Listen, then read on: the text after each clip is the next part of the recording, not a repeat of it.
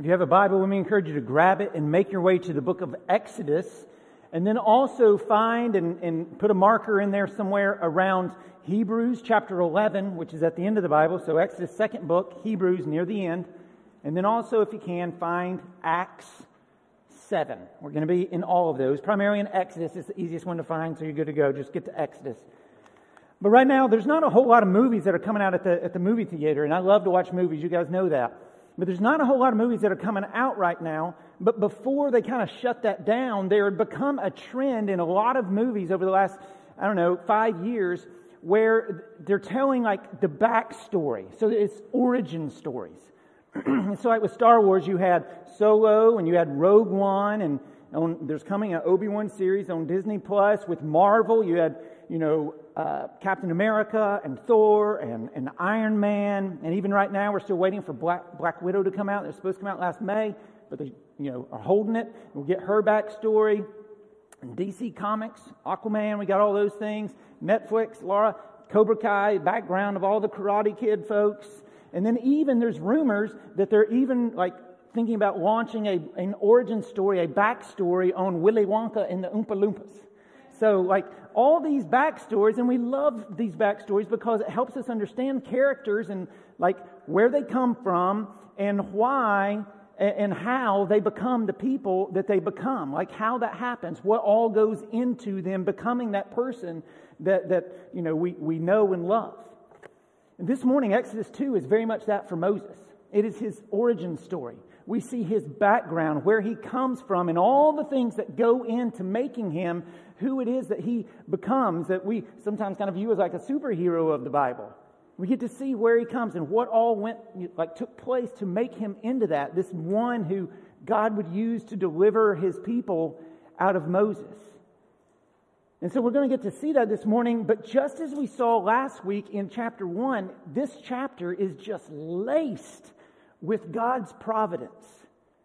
Just his working behind the scenes in silent sovereignty. I mean, we're going to look at 22 verses this morning in chapter 2. And not one time is God mentioned, but his fingerprints are everywhere. And folks, just let that be an encouragement, even before we get into the sermon today, in your own lives. Sometimes you may wonder where he is and you can't see it in the moment, but his fingerprints are right there.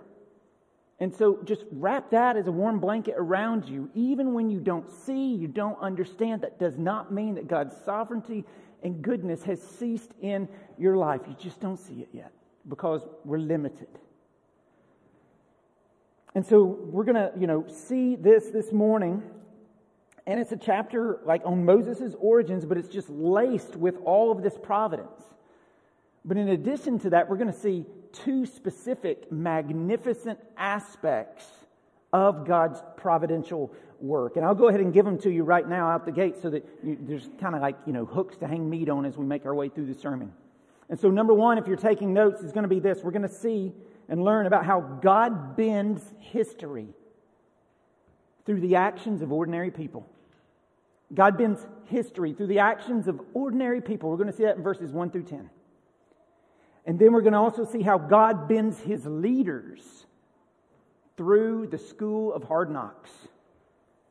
God bends his leaders through the school of hard knocks. That'll be verses 11 through 22. And so let's just jump into it, trace Moses' origins, look at these two truths. And so just context, remember where we're at if you were here last week. Pharaoh is psycho. The Egyptians view the Hebrews as subhuman. They are a problem, just very much Nazi Germany. What is the final answer to our Jewish problem? And so genocide is happening. Kill all the baby boys. Kill them all. That's context. Throw them into the Nile River. And it's a law that must be pretty fresh. That edict that came out in verse 22 must be pretty fresh because Moses has an older brother, Aaron, who's 3 years older than him, and he seems safe. So probably pretty fresh by the time we get to verse 1 of chapter 2. Now a man from the house of Levi went and took as his wife a Levite woman.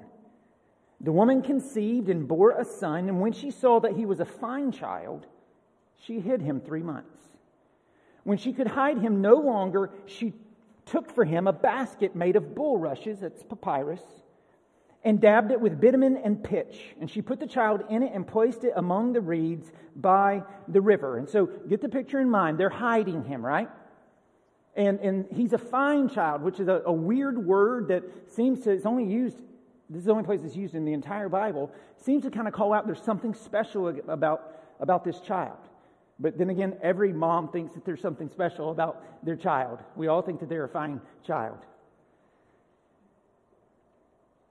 And so, they're hiding him for 3 months. And you can kind of imagine that, like 3 months hiding the baby, because, if the baby starts to cry, then you nurse him to shut him up, get him, milk drunk, get her milk drunk, and fall asleep and stay quiet for maybe 3 months.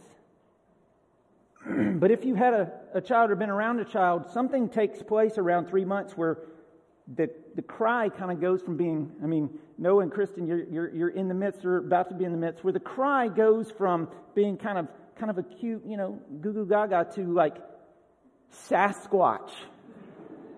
Like it just becomes horrible. And so, what are they going to do? Because if they're busted with a child, if the Egyptians here, they're just going to grab the child, throw it into the Nile. And so what are they going to do? There would be no hope if they're just busted. And so in faith, as John just read out of Hebrews chapter 11, they build a miniature-sized ark for him. You already know there's a basket. In Hebrew, it's ark. The word Noah's ark and the word basket, same Hebrew word. Very much a connection of salvation. Both Noah and Moses are saved through, they pass through the deadly waters in the ark of God, a vessel of salvation, very much connected. So they put him in this tiny little ark, and they pray like crazy. Verse 4. And his sister stood at a distance to know what would be done to him. Now, the daughter of Pharaoh came down to bathe at the river while her young woman walked beside the river. She saw the basket among the reeds and sent her servant woman, and she took it. When she opened it, she saw the child, and behold, the baby was crying. She took pity on him and said, "This is one of the Hebrews' children." Then his sister said to Pharaoh's daughter, "Shall I go and call you a nurse from the Hebrew women to nurse the child for you?" And Pharaoh's daughter said to her, "Go." So the girl went and called the child's mother, and Pharaoh's daughter said to her, "Take this child away and nurse him for me, and I will give you your wages." So the woman took the child and nursed him. When the child grew older, she brought him to Pharaoh's daughter, and he became her son. She named him Moses, because she said, "I drew him out of the water." And so as I was reading this again this week, I couldn't help but wonder, did they not concoct a plan here? Did they not put something together here? Did they not, plan this out? We'll stick him in a little ark in the reeds right when we know Pharaoh's daughter's going to come down, and maybe she'll see him. And Miriam, your job is to hide out and kind of watch and see what's going on. Keep an eye on things. And if things go the way we hope that they're going to go, then you're to walk up to Pharaoh's daughter and say, "Hey, you need a nurse. And then come get me." Seems like they're just planning. I don't know. The Bible doesn't tell us. Certainly could have just happened. God moves in mysterious ways. His providence is miraculous, and so it could have just happened, but he works through individuals. Or maybe it's in between. It just kind of, they're doing this, we don't know what we're going to do. We'll trust the Lord with this. And then his sister comes up with the plan. And just does it. You need a nurse? But the Bible doesn't tell us whether it just happened or they huddled as a family and came up with this. But either way it happened, there is great faith evidenced here. It seems that they are fully confident something good is going to work out. Because otherwise, Jochebed, that's Moses' mom, we'll get her name in a couple of chapters, there's no way she would have sent her daughter to go watch if she really expects that the child's going to be murdered or eaten by a crocodile. There seems to be confidence that something is going to work out here. Great faith. Hebrews 11, we read about it. By faith they did these things. And so in the providence of God, everything works out. And of course it did. This is God's plan. It always works out. His plans always work out. But they didn't know it was His plan at the time. They were acting in faith. And so you can just imagine the immediate rejoicing that happens when Miriam comes running home. Mom, Dad, it worked. Or comes running home. Mom, Dad, you better get me a big Christmas present because guess what? I got the baby back. One of the two, there's rejoicing. We're going to get to raise this child. Nurse. And at that time, they would nurse for 3 to 4 years. So we're going to get to have the child, pour into the child, teach the child the covenant love of God. But pretty soon as that rejoicing is going on, Yaakov probably thinks, but that means I have to go through this all over again in a few years. And so I want you to see two things here. I want you to see the hand of God, the providential hand of God, where He is enabling and making it happen so that Moses is raised in his mom and dad's home, and from the first 3 or 4 years, formative years, early childhood learning, so formative. In those early years, they get to pour into him the love and the grace and the promises of God. So see the providence of God in that, but then also don't miss the sorrow of verse 10. Handing him over again. But dear friends, hear me well for just a minute. Those of you who are parents, want to be parents, were parents, grandparents, sometimes handing over our child, particularly to God, is the bravest, most courageous thing you can do. God loves that child more than you do anyhow. And entrusting him or her to His care is one of the bravest things you can do. And we do that as parents in a million different ways. First day of kindergarten. Trust the Lord to take care of that child as she's in there. The first day for us that we let our kids ride from our house to Sonic on their bikes, which meant crossing Rocky Fork Road. Right? But entrusting. The first time, we haven't had this one yet, that you hand the keys and they drive off. They're a few months away from it. And then a day where you pack them up for college and you act like you're happy and about it. You're for them, and this is a great thing, and then they drive off, and you go to the bathroom and cry your eyes out. And I'm not even there yet. I'm 2 years away.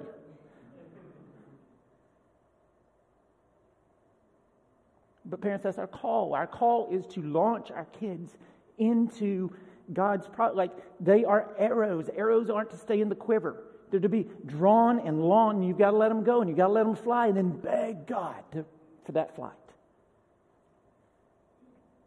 That's our call. But friends, what I really want us to see in the midst of all these details is just, number one in your notes, how God bends history through the actions of ordinary people. Particularly here, these three ladies. 3 ordinary ladies of different ages, different nationalities, different social standing. They all did their part in God's great plan of redemption, though none of them knew or realized what they were doing. They didn't know this was all of that. They were just doing their job. And that's our calling. We don't know what God's going to do. Just do our job. Do our part. And one of these ladies isn't even one of God's people. Yet she still played a part. This is the providence of God, bending history through the actions of ordinary people. And so let's just kind of walk through these 3 ladies real quick. The first ordinary person that we meet is Jochebed, Moses' mom. And really, ordinary isn't the word we should ever use for a mom. Moms are extraordinary. They work and they give and they give and they give and they give and they work themselves to the bone and sacrifice great pain to themselves, doing everything they can for their kids. Moms are extraordinary. We need to make sure that we tell them that and thank them more than just on Mother's Day. So moms, thank you. But Moses' mom here was used by God just by loving her son. That's what she did. She sacrificed for his best, even if it was painful to herself, which it was. And in the 3 or 4 years she had with him, she poured into him the covenant love of God, gave him that foundation. And so moms, never minimize your job. The poet William Ross Wallace is right. The hand that rocks the cradle is the hand that rules the world. The greatest way we can change the world is bit by bit as you have your children and you raise them to love Jesus and live for Jesus. The second ordinary person that we meet in this story is Moses' sister. And we're going to assume she's Miriam here. That's a name we'll meet in a couple of chapters. Could have been another sister, but I think it was Miriam. And so she's probably 6 to 12 years old in age here. That's what we'd probably guess her age would be. 6 to 12. Keep that in mind. 6 to 12. So elementary school age. And what does she do? She either carries out this plan to approach Pharaoh's daughter, look her in the eye, 6 to 12 years old, and ask her, do you need a nurse? Or she comes up with it herself. Elementary school. And so kids, let me just chat with you real quick. Everyone in here who is a student, who's still in your parents' home, okay? So birth to 18, whatever it may be. Sometimes you, like I did, when you're younger, you think, I'll serve God someday. Like someday God will use me in some type of way, but that's for someday. Right now, I'm just trying to get through school and survive that and survive Fortnite. Stay alive. That's what I'm focused on. But look at Miriam here. Look at how she serves the Lord. 6 to 12 years old. And the first thing she does, it might not strike us, but what is the very first thing she does in serving the Lord here? If you boil it down to the most simple thing, she watches her brother. She watches over him. She looks out for him. And she cares for him. So siblings, one of the greatest things you can do in serving God is to care for and love your siblings. Both with your words and your actions. But then on top of that, you find Miriam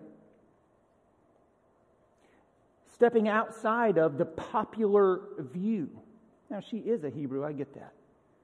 But the law of the land is Hebrew baby boy must die. And Miriam instead is willing to do what God wants her to do, even while everyone else at her school might not.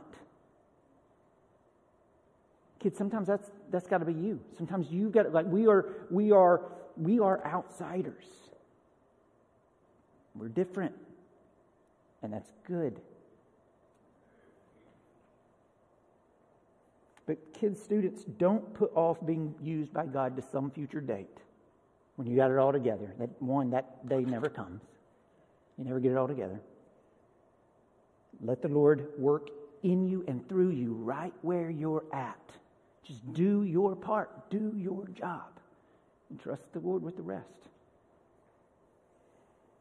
And then the third lady that we meet, third ordinary person here, is Pharaoh's daughter. And listen, I don't know, like when, this all happened, she finds Moses and Miriam's right there. Hey, you need a nurse? I don't know if she, is just, buys that this is just happening, like hook, line, and sinker, or if she puts 2 and 2 together and is like, oh, there's some connection here. You wouldn't just show up that fast. You have some connection to this baby. I don't know. Again, there's so much in this story we don't know. The Bible is not an encyclopedia of everything we want to know. It's what we need to know. But what we do know is that this is a beautiful picture of common grace. Somebody says, what's common grace? Common grace is just the grace that God gives to all people regardless. Now, specific saving grace is given to those who, express faith in Christ.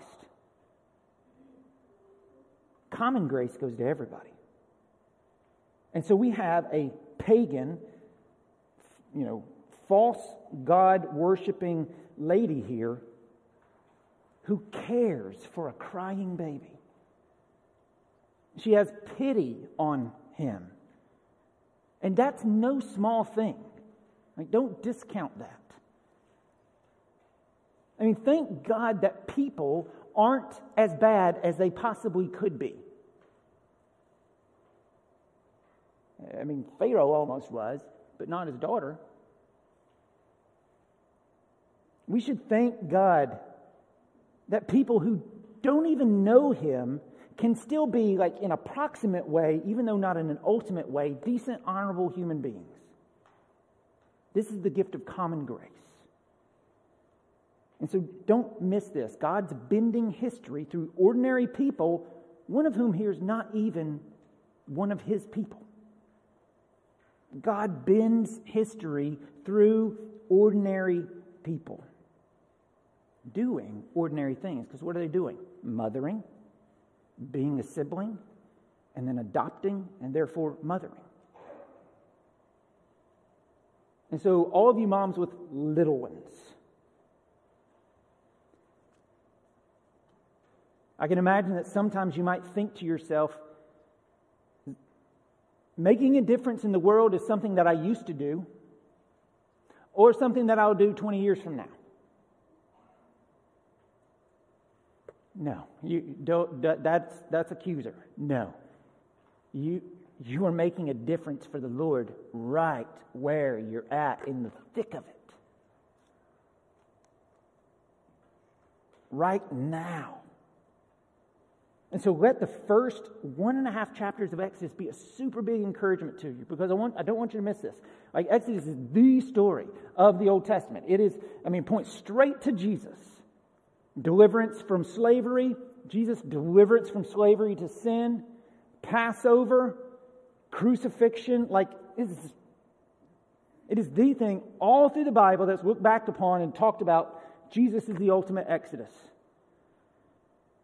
This story that is the thing, first chapter and a half, everything that's happening in here is being carried out by women doing what?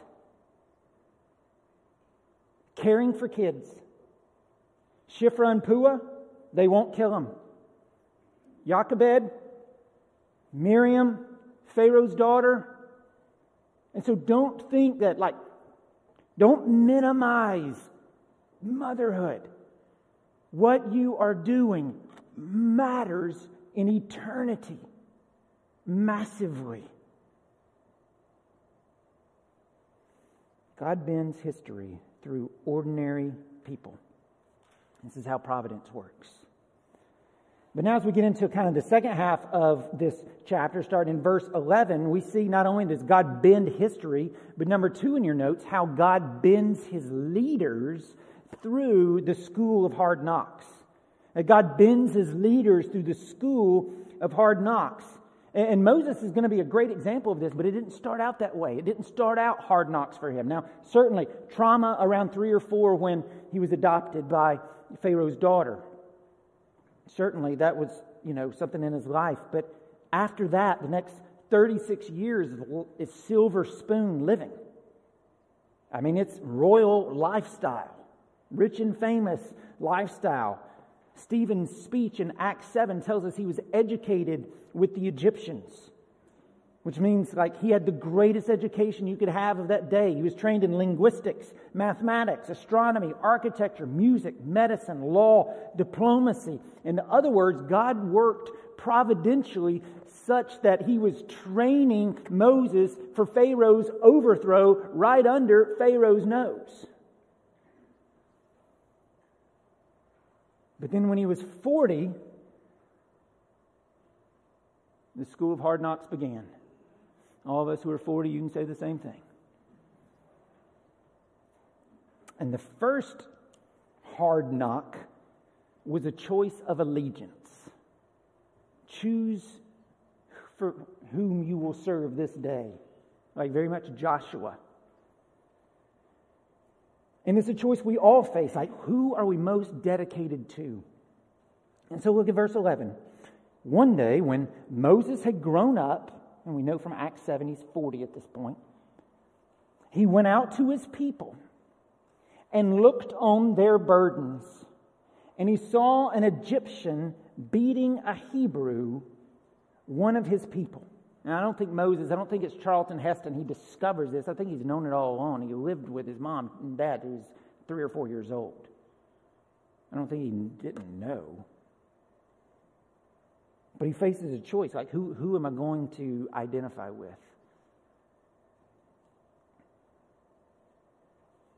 Now turn with me to the book of Hebrews. It gives a little more detail on this. Chapter 11 in the book of Hebrews. We used to have pew Bibles. You all remember those things, those days? Where you could touch things that other people had touched. And I could call out a page number and you could turn there. Lord willing, we'll get to there someday. But it is on page 1008 in my Bible, if it helps. Verse 23, by faith, this is what John read. It's in your bulletin. That might be easier for you to do. By faith, Moses, when he was born, was hidden for 3 months by his parents because they saw the child was beautiful and they were not afraid of the king's edict. Verse 24, by faith, Moses, when he was grown up, refused to be called the son of Pharaoh's daughter, choosing rather to be mistreated with the people of God than to enjoy the fleeting pleasures of sin. He considered the reproach of Christ, and I'm sure he didn't even know the word, Christ is a Greek word, Messiah, Hebrew word. He probably didn't even know, he just knew there was one someday coming. Genesis 3, 15 and 16. But he considered the reproach of Christ of greater wealth than the treasures of Egypt, for he was looking to the reward. And so what we're seeing here at this 40-year moment when he goes out to his people, it's like a salvific moment. Moses is purposely laying aside the lap of luxury to identify with God's oppressed and marginalized and persecuted but chosen people. Like a forerunner to Christ, he enters into their world so that he can bring salvation to them. And this is the first hard knock of God bending him to his will. Because think about all that he had to leave behind for 40 years.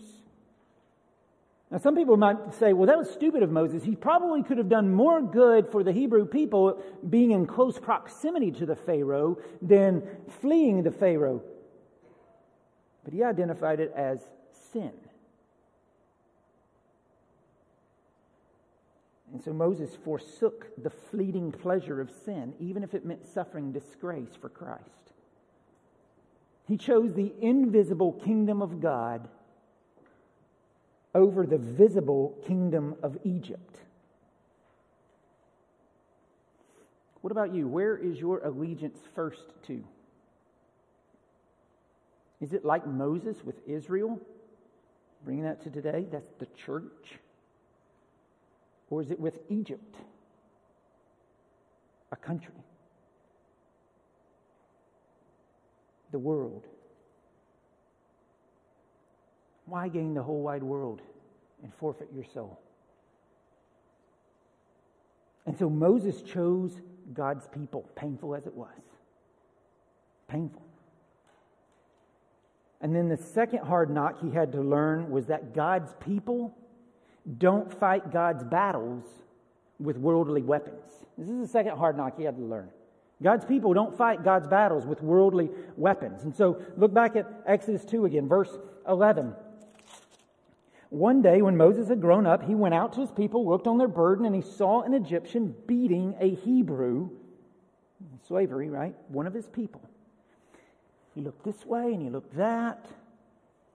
And seeing no one, he struck down the Egyptian and hid him in the sand. When he went out the next day, behold, 2 Hebrews were struggling together, and he said to the man in the wrong, "Why do you strike your companion?" And he answered, "Who made you a prince and a judge over us? Do you mean to kill me as you killed the Egyptian?" And then Moses was afraid and thought, "Surely the thing is known." When Pharaoh heard of it, he sought to kill Moses. But Moses fled from Pharaoh and stayed in the land of Midian, and he sat down by a well. And so notice here, Moses starts out like doing the right thing. He sees injustice. He sees beating. And so he starts to, do something about it. So he starts good, but then he responds like the world. He responds like an Egyptian.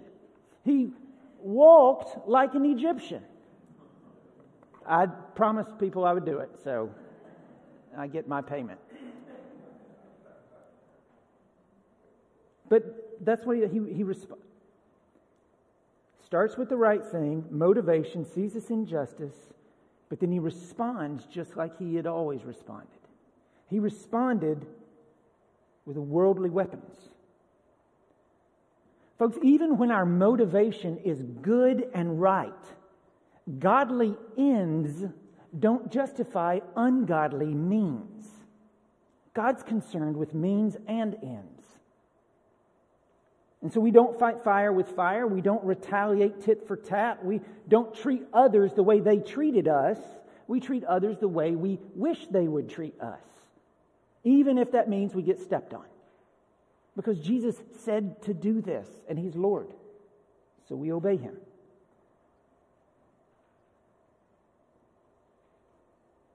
We can't fight God's battles with worldly weapons. We're not just trying to win an argument. We're trying to win people for Christ. We're trying to live for Christ.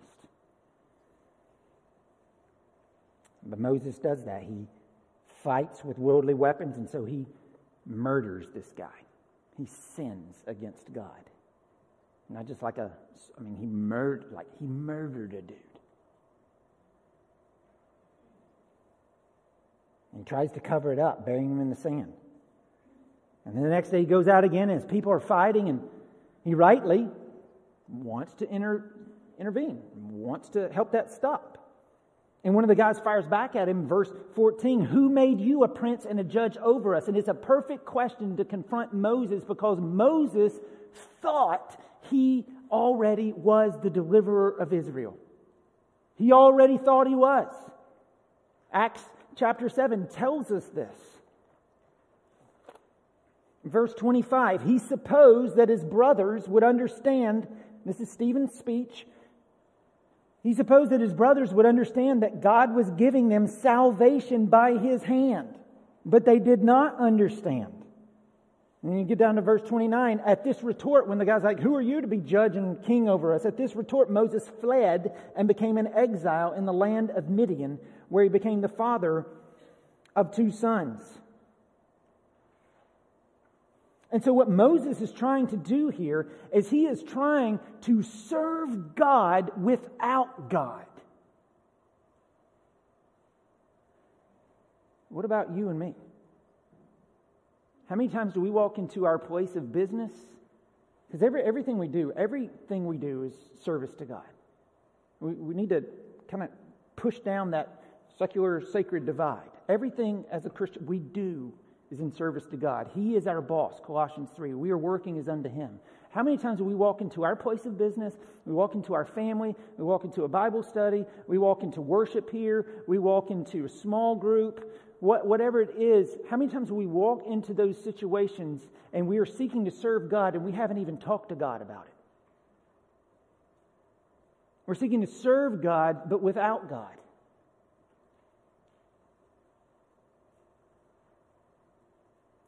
If I asked for a show of hands, if anyone didn't raise their hand, then we would know you're a liar.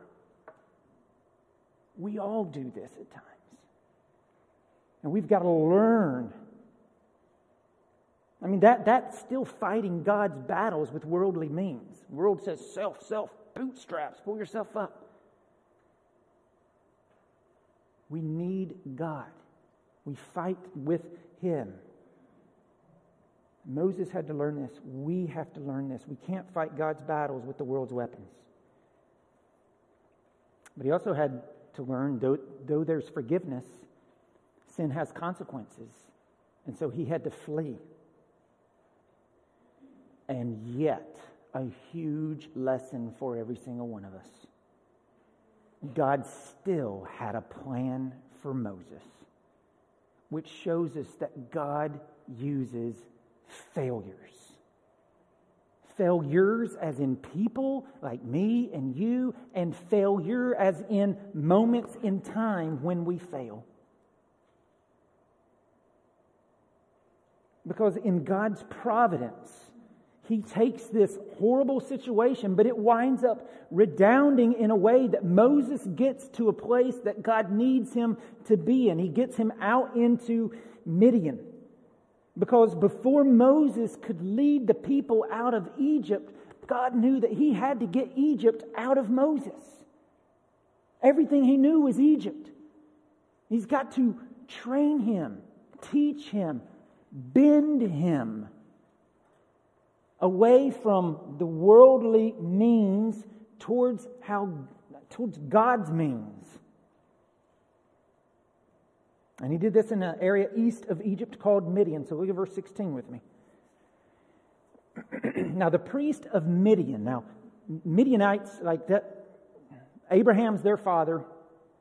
And sometimes in Scripture you see Midianites being friends of Israel. Sometimes you see them being foes of Israel. I think at this point in time they probably served the one true God. This priest of Midian had 7 daughters, and they came and drew water. Remember Moses sat down by a well? That wasn't just like a little tack on. There's a reason for that. And these daughters come to draw water and fill their troughs to water their father's flock. The shepherds came and drove them away. But Moses stood up, remember he was sitting down, stood up and saved them and watered their flock. And so notice, he's already beginning to change. Because he sees injustice again. This is the 3rd time he's seen injustice.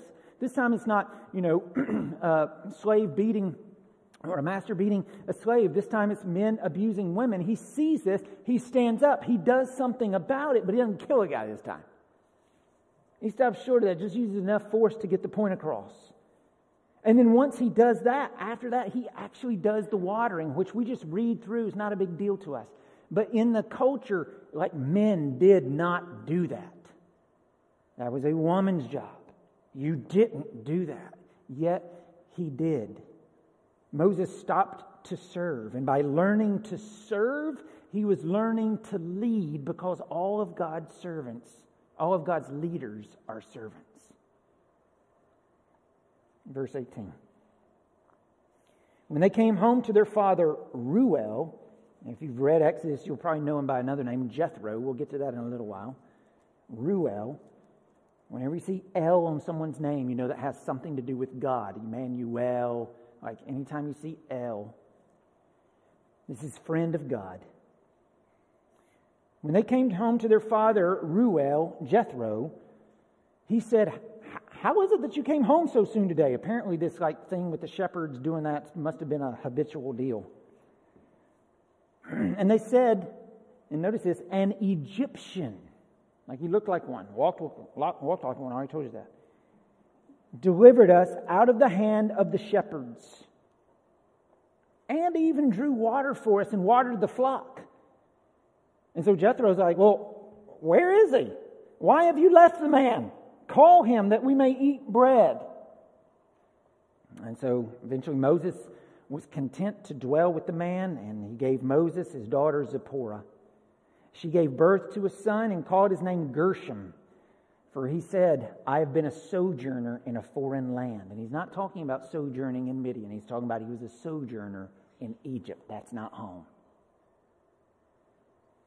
He's looking forward to the reward. That's home. And so God has Moses where he wants him. And according to Acts chapter 7, for the next 40 years, Moses is a husband and a father and a shepherd. That's all he does. And it's through those ordinary means and the hard knocks that come with each one of those, husband, father, shepherd, that God bends and molds and crafts Moses into the leader that God wants him to be. God humbles him for the next 40 years. God teaches him patience for the next 40 years. God teaches him contentment regardless of circumstances for the next 40 years. And all of these are learned only through the school of hard knocks. So when you are in the midst of a hard season, don't forget that that is how God teaches us. That is so often how God trains us.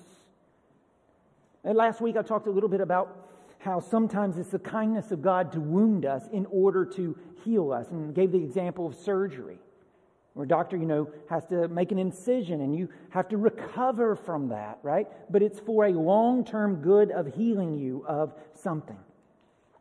And different, sometimes it is the kindness of God to sometimes make you walk right smack into that thing that you fear the most, that thing that causes you the most amount of anxiety, that thing that makes you say, well, where is God? And where God is He is freeing you from your fear. And He's freeing you from your anxiety. How kind is that God would work in such a way to help free you from these things? But it only comes through the school of hard knocks. Which, just side note, when I was a kid, I thought it was like a literal university. I remember riding with my papa one time, and he was a president of Southern Cellulose in Chattanooga, Kimcott, if you've ever been down there and seen any of that. But anyhow, I was like, I just assumed, I was like, well, Papa, where'd you go to college? He's like, son, I went to the school of hard knocks. And I remember thinking, oh, I'll have to look into that one.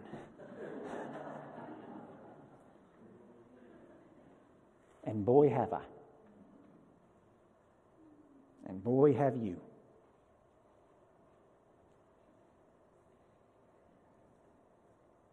And so whatever you're going through, don't think God is wasting your time.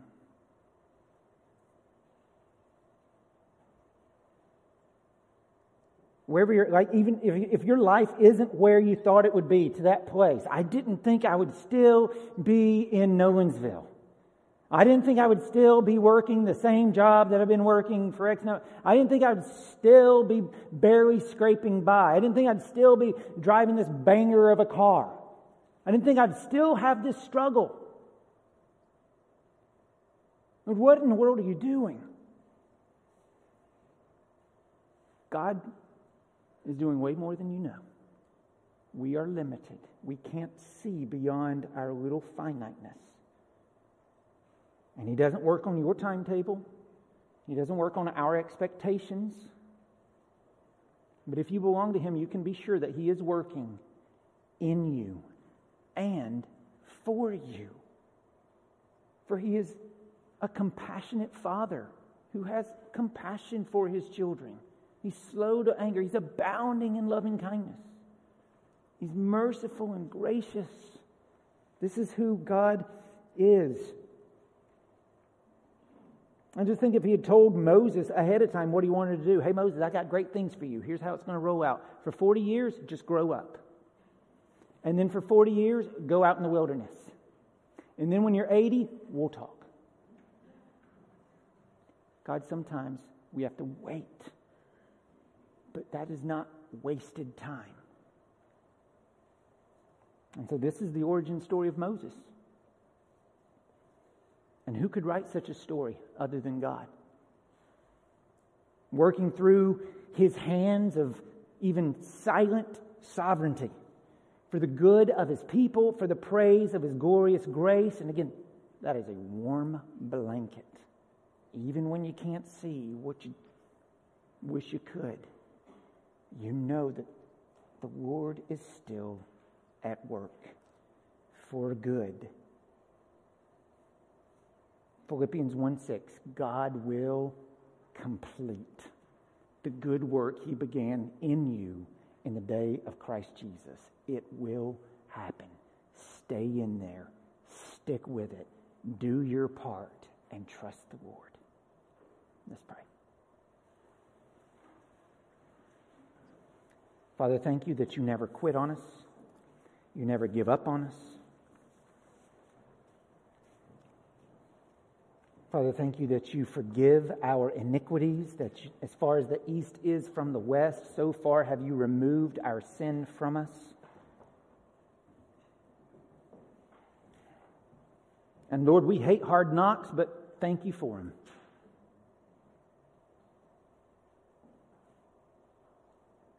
Thank you for how you shape and you move and you work in ways that we would never dream, because you are God and you are sovereign and you have power and you are good and you work all these things, God, that we can't see. Help us to trust.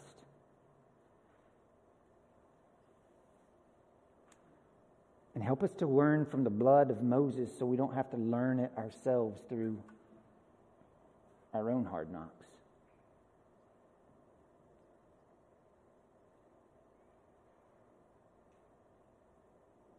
But God, bend us. Bend us to your will. Bend us to the people you want us to be. Change us through your word by the power of the Holy Spirit. Day by day, by day, by day, by day. Help us, Lord, to just do what you've called us to do. And keep going.